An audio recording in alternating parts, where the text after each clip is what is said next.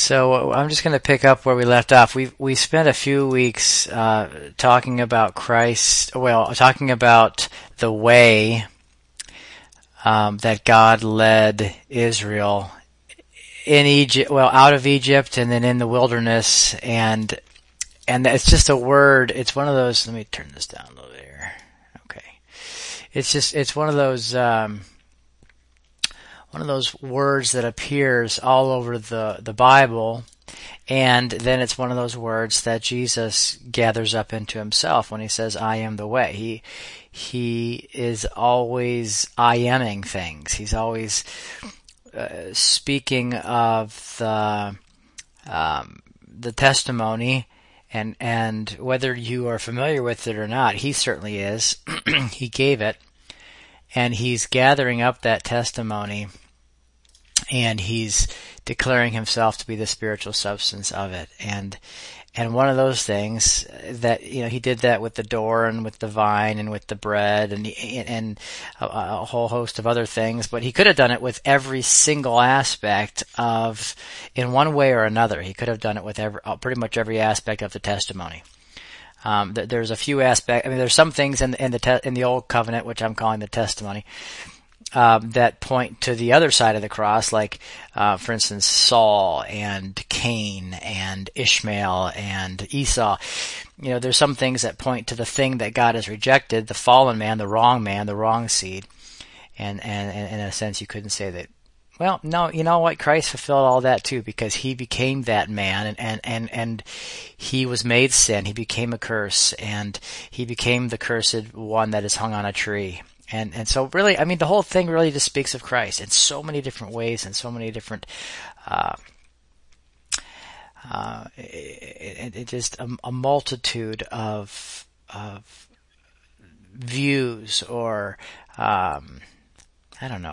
perspectives that God has seen, that he first testifies of in pictures and shadows, and then brings to spiritual fulfillment and realization in Christ. Well, the way is another one of those things. And what is the way?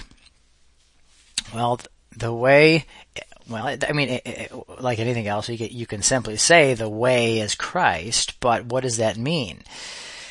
Any 7-year-old Sunday school student will tell you that, if you ask any question, they'll say Jesus is the answer, and that's true, it's the right answer, but in what sense, or it's one thing to know that Jesus is the way, it's another thing to know the way that is Jesus. And so in what sense is Christ the way? Well, that's kind of what we've been talking about, and we've seen that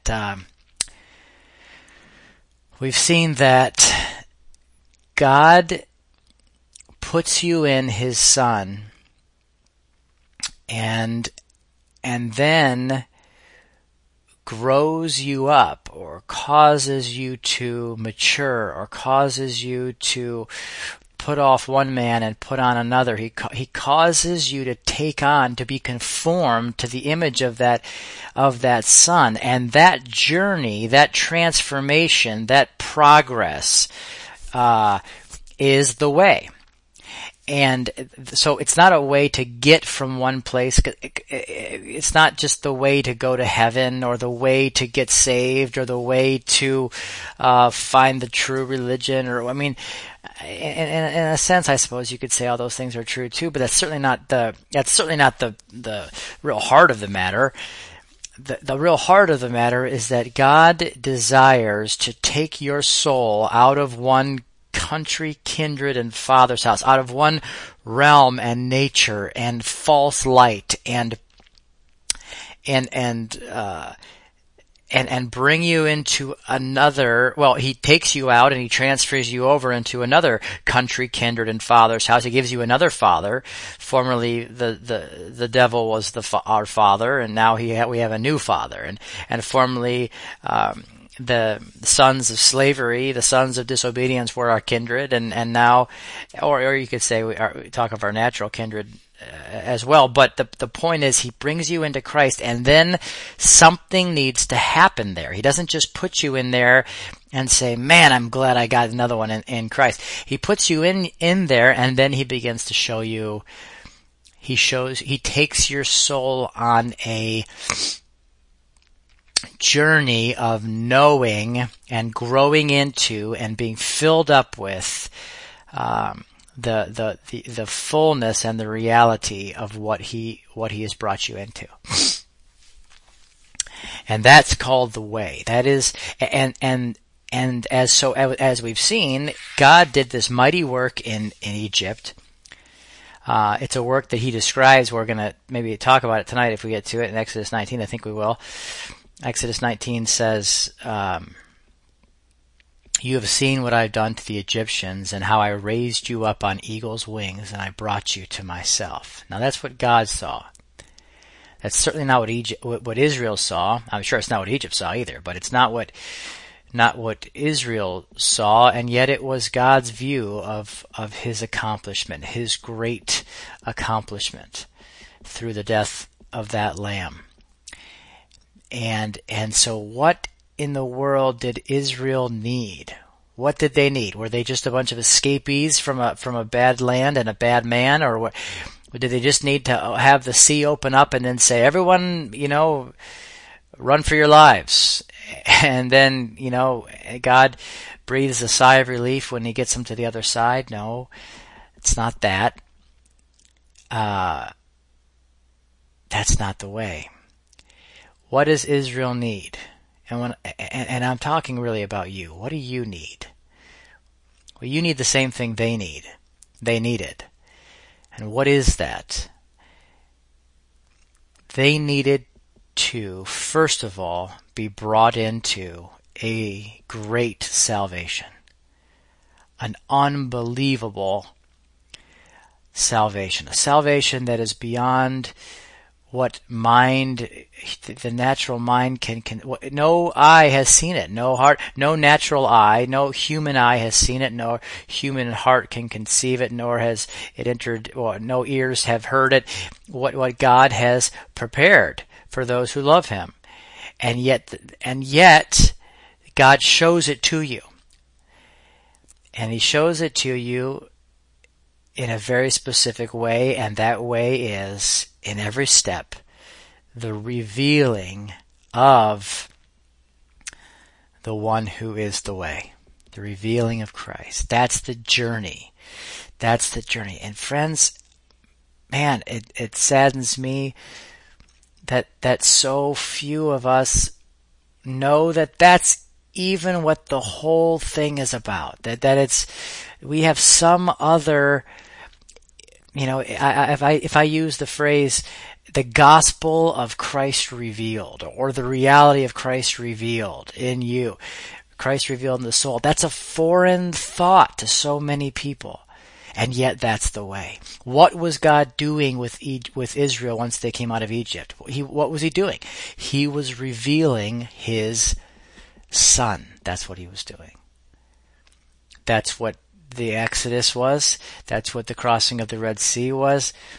That's what the water out of the rock was. That's what and Paul says that they were drinking from a rock that the substance of which followed them, which was Christ, a spiritual rock which followed them. The manna, what was that? That was Christ revealed.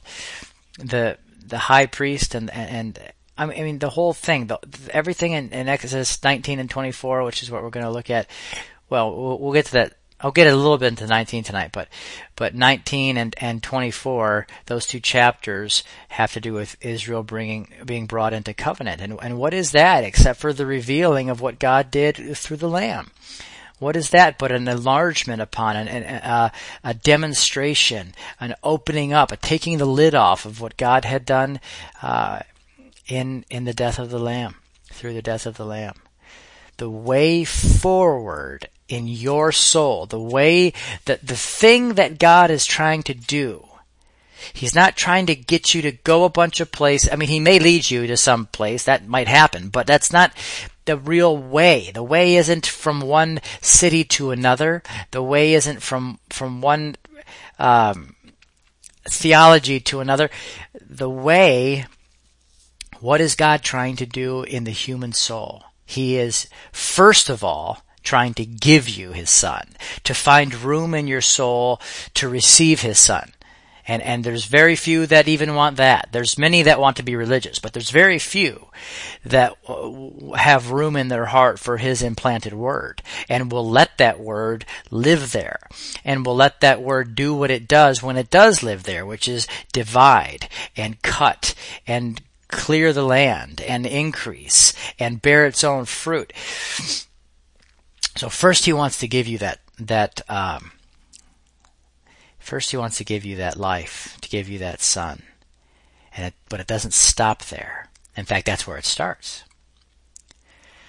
The journey of the human soul. And I know I say this stuff like a broken record, but it's the only thing I know. The journey of the human soul is God the Father unveiling the living, resurrected Son in your heart in such a way that he is progressively known and formed and glorified in you.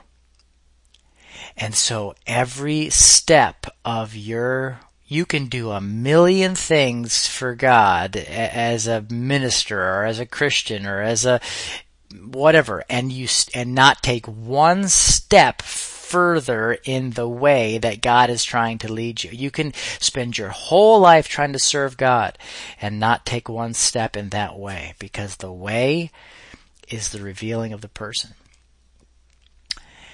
And so God, the way is not a specific kind of lifestyle. It's not a kind of understanding or interpretation of Scripture. It's not I don't know, all the things that Christians think it is or talk about. What's the way? Well, it's you gotta do these things, go these places, sing these songs, don't do these things. That's God's way. No, it's not. The way is Christ revealed in you. And the only way that you're going to walk in his way and stay in his way and not go off in a different way and not become lost and do circles in the wilderness of your unrenewed mind for your entire life, the only way you're going to keep to the way is if your heart is fixed on those things above and fixed on Jesus, the author and finisher of the way. So God wants to show you the way forward, which is an ever-increasing inward revealing of Christ. And the cross is the cross of Christ, the death, burial, and resurrection of Christ is the establishing of that way, and your whole life is the taking up of that cross, or the walking, or the being obedient to that death and partaking of that resurrection. Your whole life, he does it in 3 days. He finishes the work in 3 days, and your whole life is wake up, O sleeper. Arise from the dead, and Christ will give you light.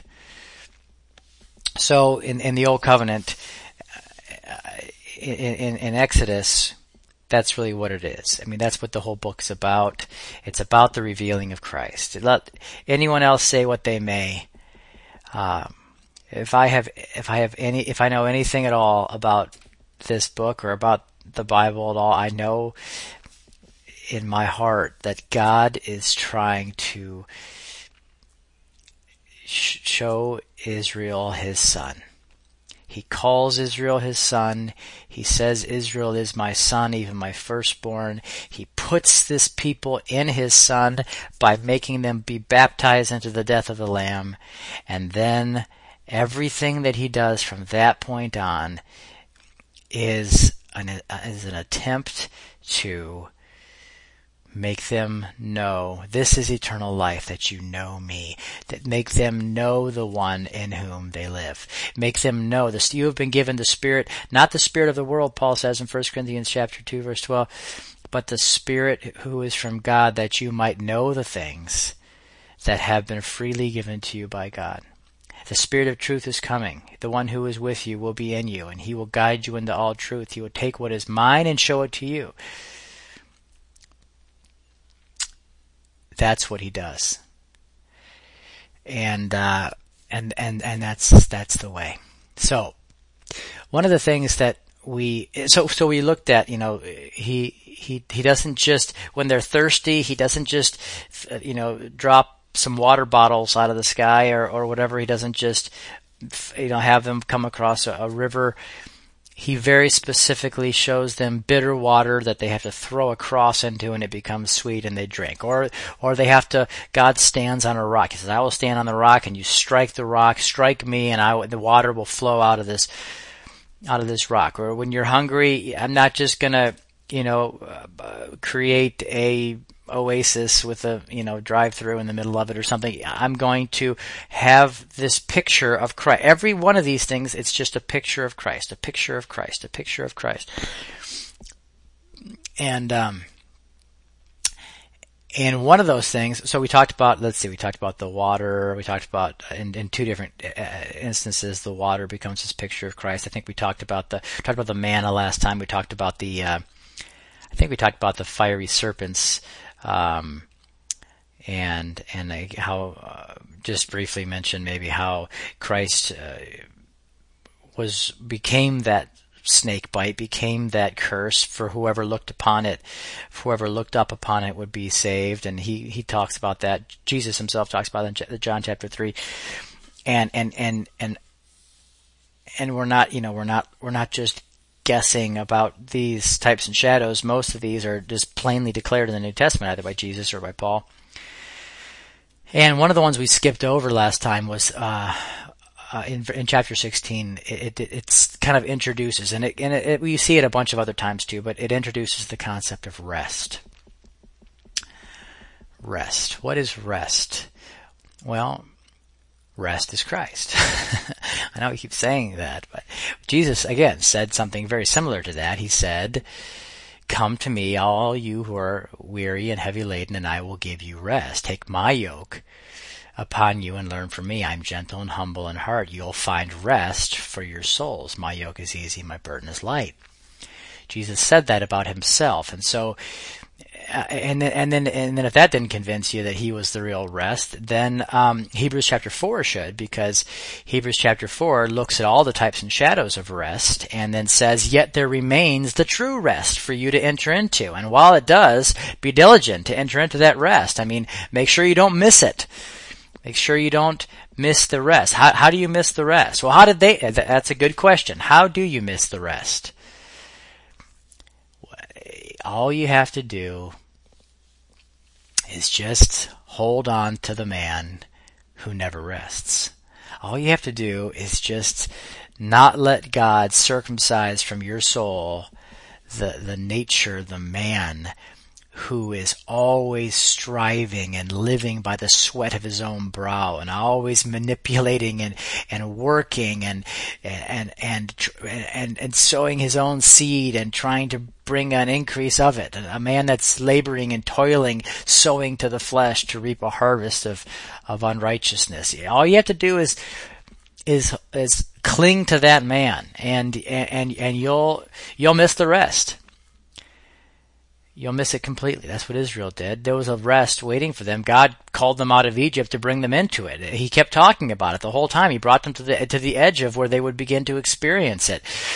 And what did they do? Well, they missed the rest. How did they do it? They went astray in their hearts. They wanted to keep living. They saw God's rest as a threat to them. They saw it as their own death. They saw everything.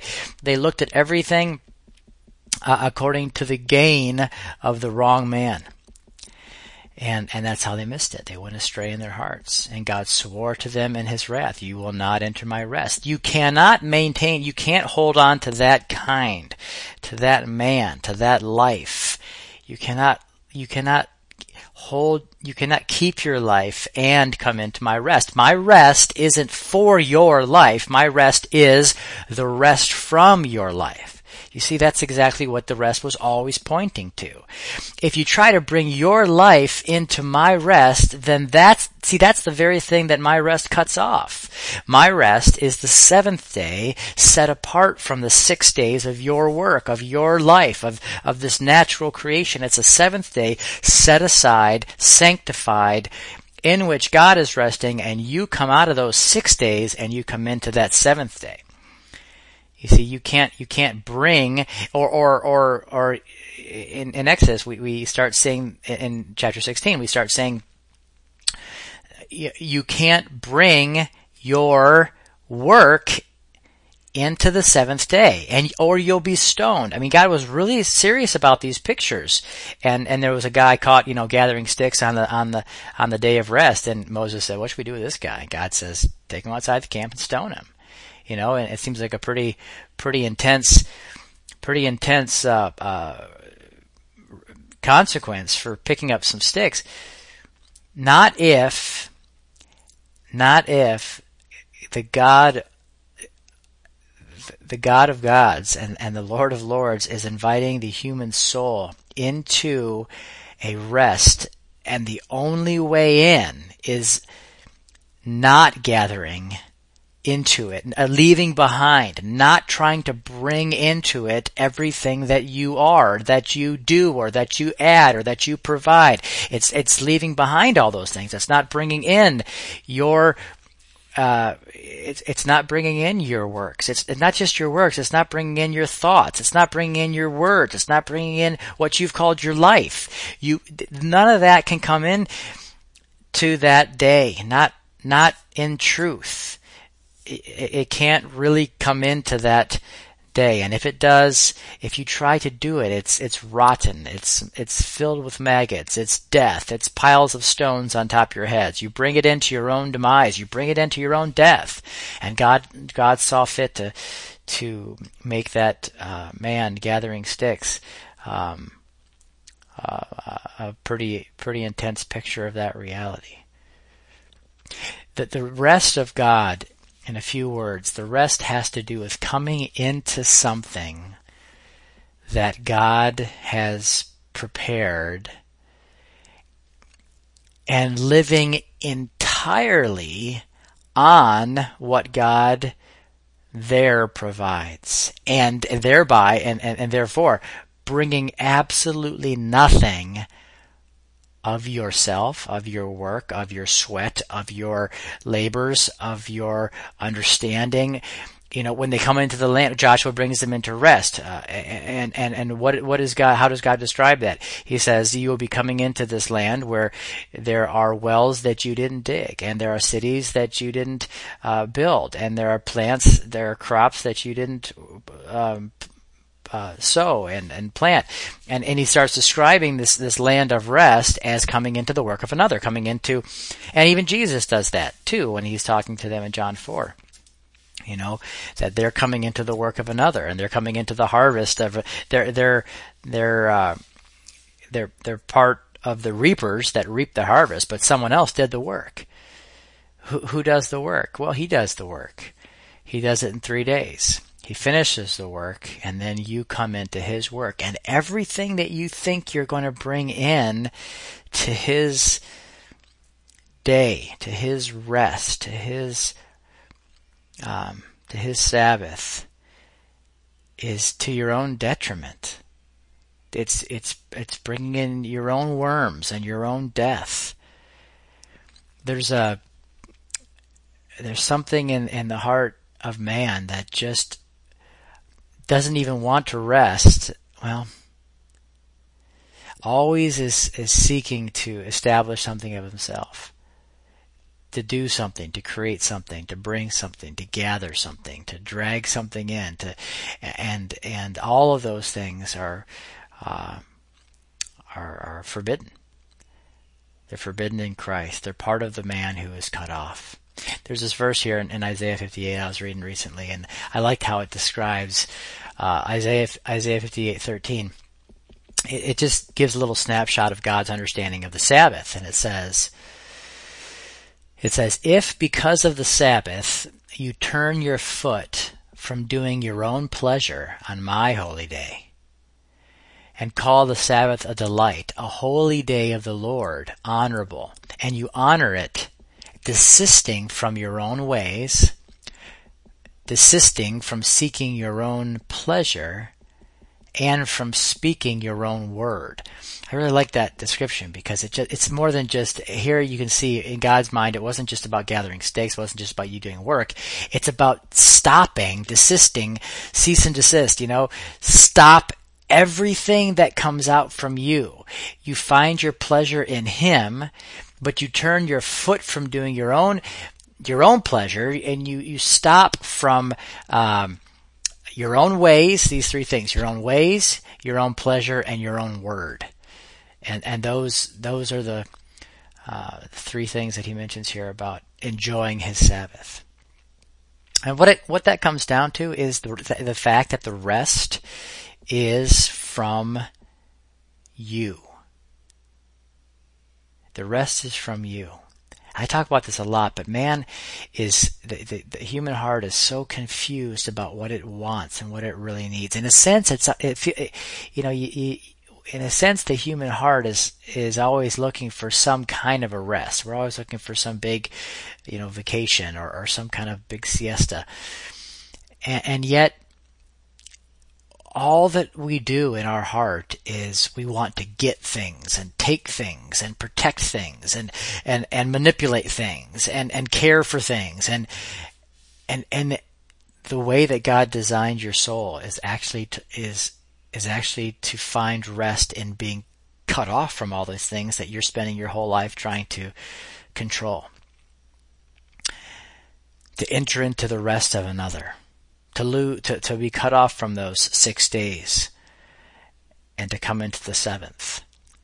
Man is so deceived about that. And I think that's what Jesus is talking about in Matthew chapter 11, where he says, are you weary and heavy laden? If you are, there's rest, but you have to take this yoke. What's the yoke that you take upon yourself? Well, I think it's the cross. Why is it light? Why does he say, if it's the cross, why is it light? Because if you really learn Him, if you really learn from Him, then you lose the weight of carrying around this big, dead, fleshy thing that's like an octopus on your back, reaching and grabbing and taking and controlling and manipulating and protecting, and that's what Adam does. You carry that thing around with you. It's in a constant control spasm. I don't know a better way to say it. That's what Adam feels like. He's always trying to secure what he needs and protect what he loves and grab what he doesn't have, and he's afraid of losing what he thinks he has, and he's mad about not having what he thinks he should, and your whole life is just a whole bunch of that. You're governed. The natural man is constantly trying to control his environment because of fear, really. It's the fear of death. It's the fear of losing the things that you call life. And you live in that reality, and you sit under the weight of that. And God offers you a yoke that is a cross that will cut off that whole man. And you'll find it to be much lighter. You'll find that you're free from that giant octopus on your back that's always reaching and grabbing from a billion different angles and using those little suction cup things to suck you onto a whole bunch of needs and desires and things that you think you want to get, but you really want to your heart really wants to just stop wanting them. You're convinced that if you just get them, then you'll be happy, and your heart knows better. The soul that God created knows that you want to just be free from needing those things, from wanting those things, from even desiring to take them to yourself. And the yoke cuts that. Taking his yoke cuts that man off. Taking his yoke removes that octopus. That 7,000-pound octopus off your back, and you find yourself governed and moved and pulled and motivated by something that is not that. It's something that bubbles up from the inner man. There's light. It's light and it's joyous and there's no fear involved in it. and there's no need to control it, because it's being poured out constantly, like a waterfall into your soul. You couldn't you can't even, it's like trying to drink from a fire hydrant. You can't even get all that there is. There's always more, and it's always more than you can handle. That's something of rest. It has to do with resting from you. It has to do with being free from your true enemy, which is, well, it's the natural man, completely deceived and governed by Satan. And God's rest will mean leaving those ways and those pleasures and those words and everything from that man behind.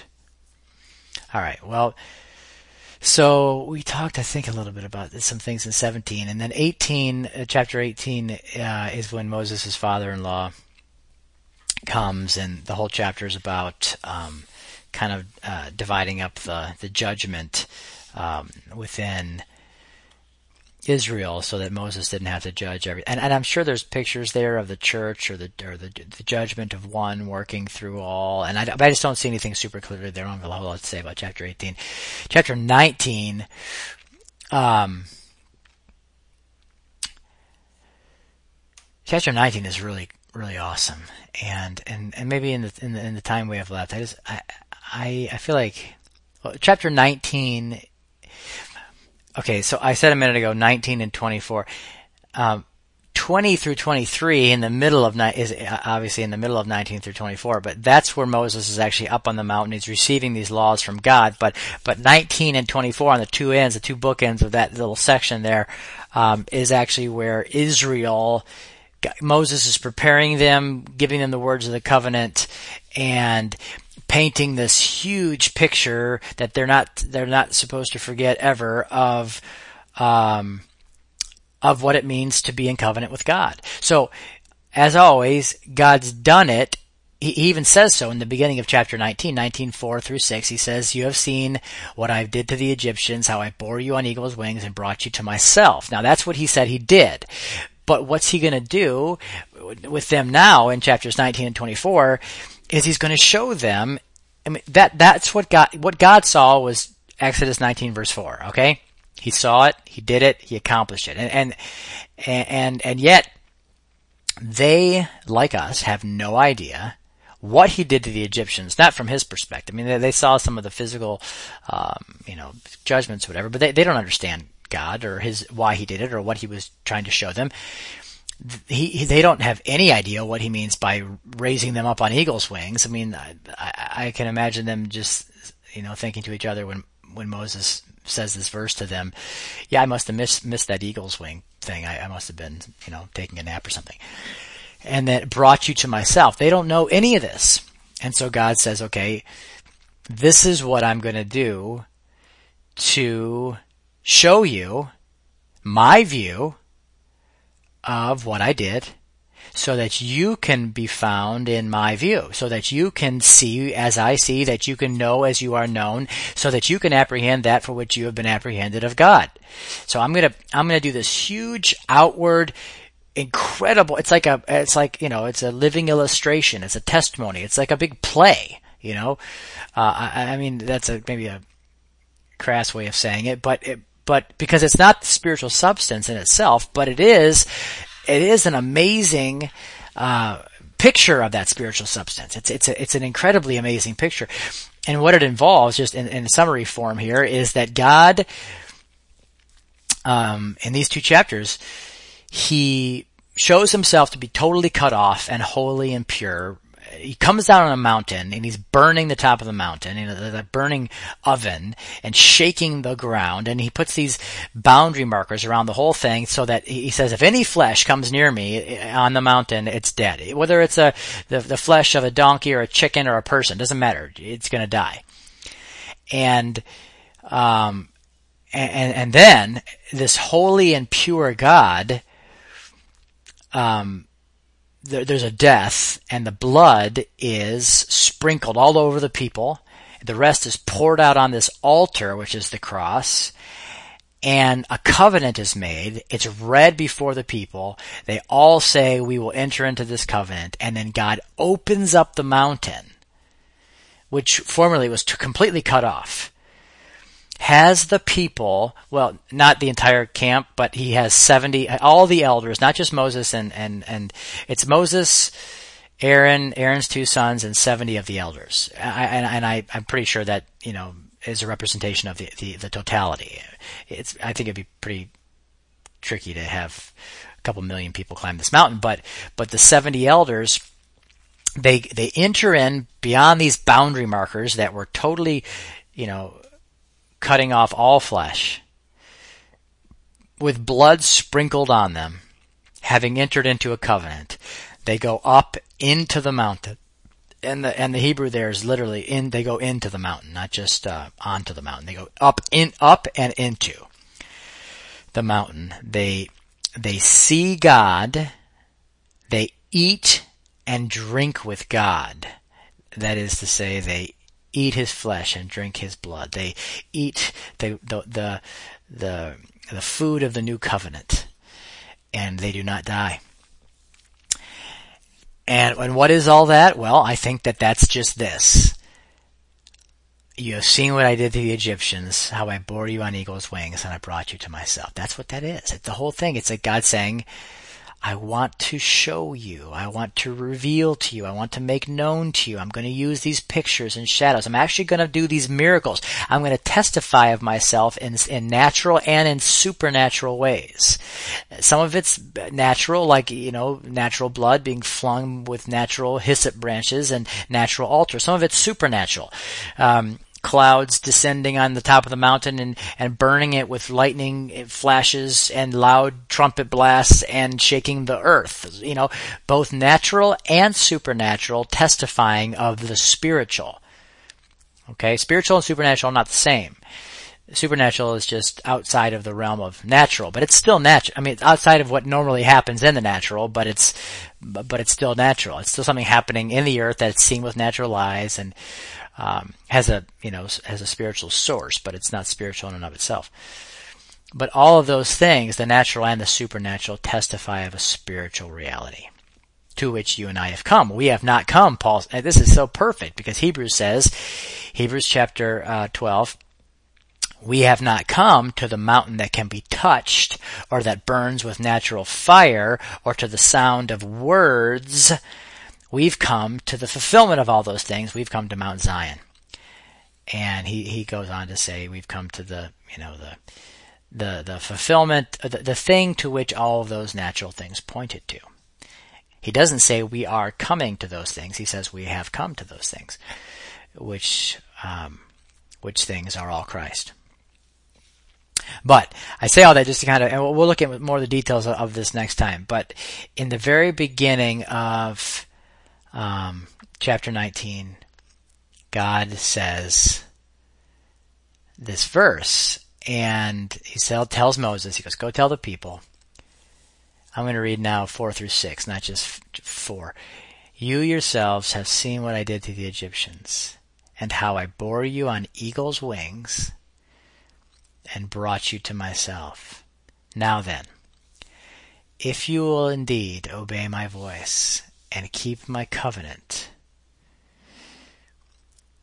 That's so important because nothing is outside of the covenant. Nothing of God is experienced outside of the relationship that he established and defined. You have to walk in the covenant. You can't just say you have a covenant with God. You have to know the covenant and walk in the covenant. Okay. Now then, if you will indeed obey my voice and keep my covenant, then you shall be my own possession among all the peoples, for all the earth is mine, and you shall be to me a kingdom of priests and a holy nation. These are the words that you shall speak to the sons of Israel. Now, I'm pretty sure that the sons of Israel didn't know what these words meant, at least most of them. I bet you Joshua and Caleb had some real flashes of light going on in their heart while they heard this description. But I kind of just picture kind of like Jesus in the multitudes standing around and proclaiming these words that were so real and true to him. That came right, they were spirit and life. They came right out of the heart of the Father, and everybody looking around each other saying, "Did you get that? What he just said? What was that thing about?" And just kind of walking away saying, well, with one kind of criticism or another. I kind of feel like that's probably what happened here. And yet, I love how God just speaks out from his view. It doesn't change anything if nobody shares his view. It doesn't change what's real. God could let all men be liars and God be true. God is always so faithful to his view, to his truth. And he always desires that man comes to his view, but he never alters his view or his.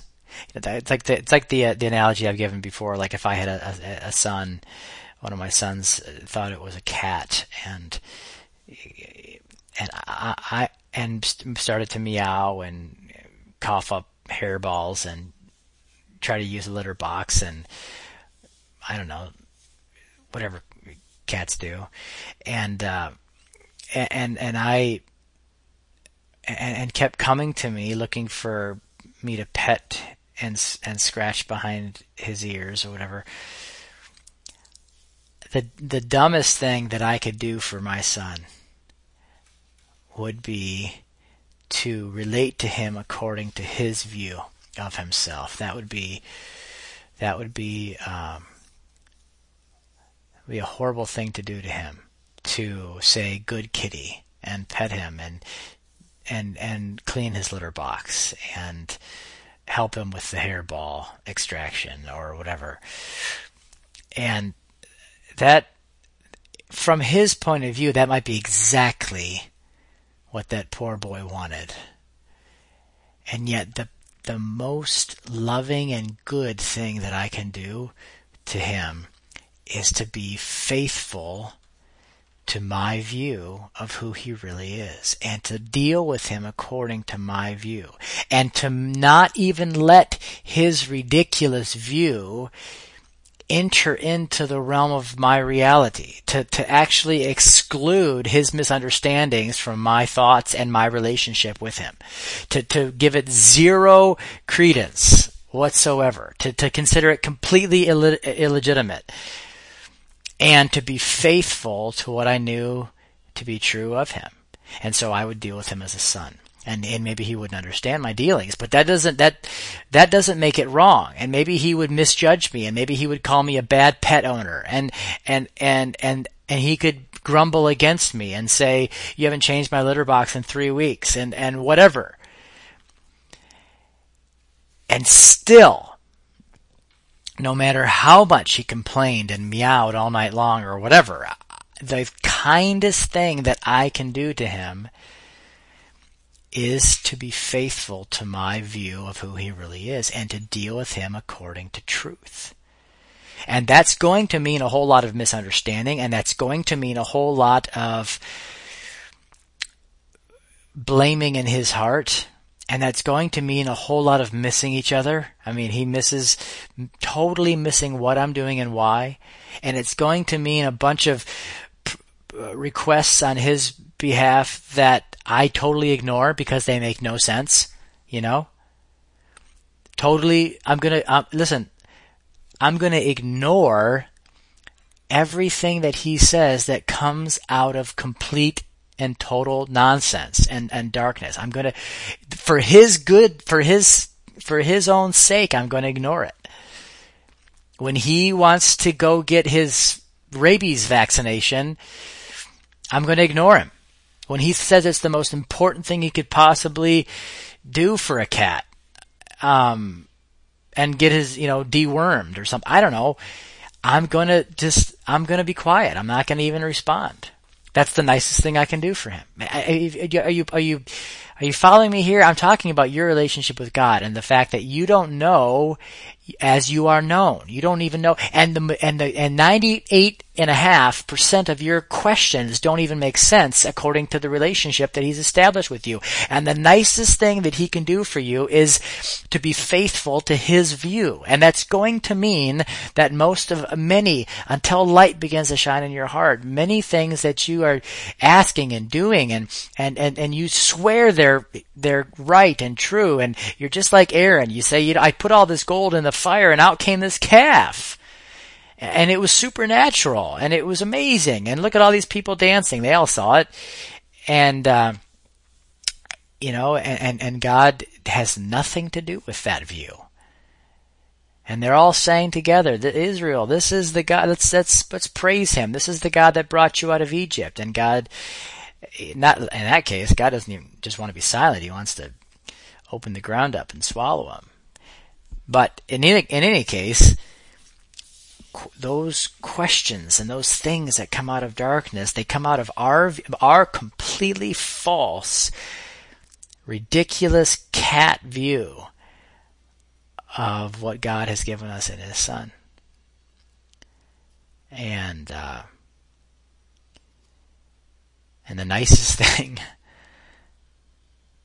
and I need to hear this now too. I mean, I'm kind of speaking to myself right now, actually, but the nicest thing that God can do sometimes to us is just simply be faithful to His eternal view and purpose. It sounds kind of cold, but to scratch behind our ears would only reinforce the imaginations that are killing us. And I say that because that's again, getting back to the way, that's what God is doing here, guys. That He sees something that's real. He's done something that's bigger than they are and bigger than they can understand. And He's describing it to them, and they have no idea what He's saying. He said it in the very beginning. Go tell Pharaoh, Israel's my son, and I'm going to take them in 3 days out into a relationship where they can offer up the offerings that I want to receive. And they didn't have any idea what that was. They didn't have any more understanding of what that meant than Pharaoh did. And yet God did.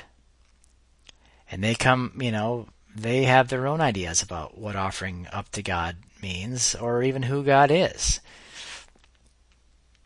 And just, I guess, just wrapping this up now, but just kind of bringing it back into what we were saying about the way.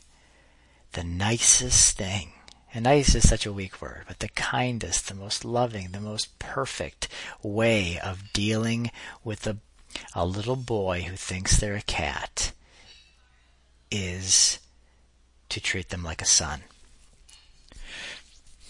The nicest thing that God could do to Israel, after putting them in His Son and saying, Israel is my son, the kindest thing, the goodest thing, the best thing that God can do for them is to reveal the reality, the nature of that relationship. And so that's what He starts to do in chapter 19. Let me show you where you are. Let me show you what I did. Let me show you how it worked. Let me show you how unapproachable I was. And let me show you where you are right now. Let me show you how I accomplished it. Let me show you that there's a covenant that defines our relationship. Let me show you that it has to do with blood and death. Let me show you that it has to do with your death. I'm going to put the blood on you. It's not just the death of this other animal. That's your death. I'm going to pour half of it on the altar. I'm going to sprinkle the rest on you guys. You died on that altar. You were crucified with Christ. I'm going to show it to you. I'm going to bring you up. I'm going to bring you up into my presence. I'm going to let you see a vision of me, some kind of pictorial representation of me, and we're going to have food together. We're going to eat the same food and drink the same drink. We're all going to do it together. One body, one drink, one food, one spirit, one baptism. It's all going to be together in this mountain. I'm going to show you what I've done. And one of them says, what about this golden calf thing we made over here? God just ignores the question, says, okay, in 3 days, we're going into the mountain.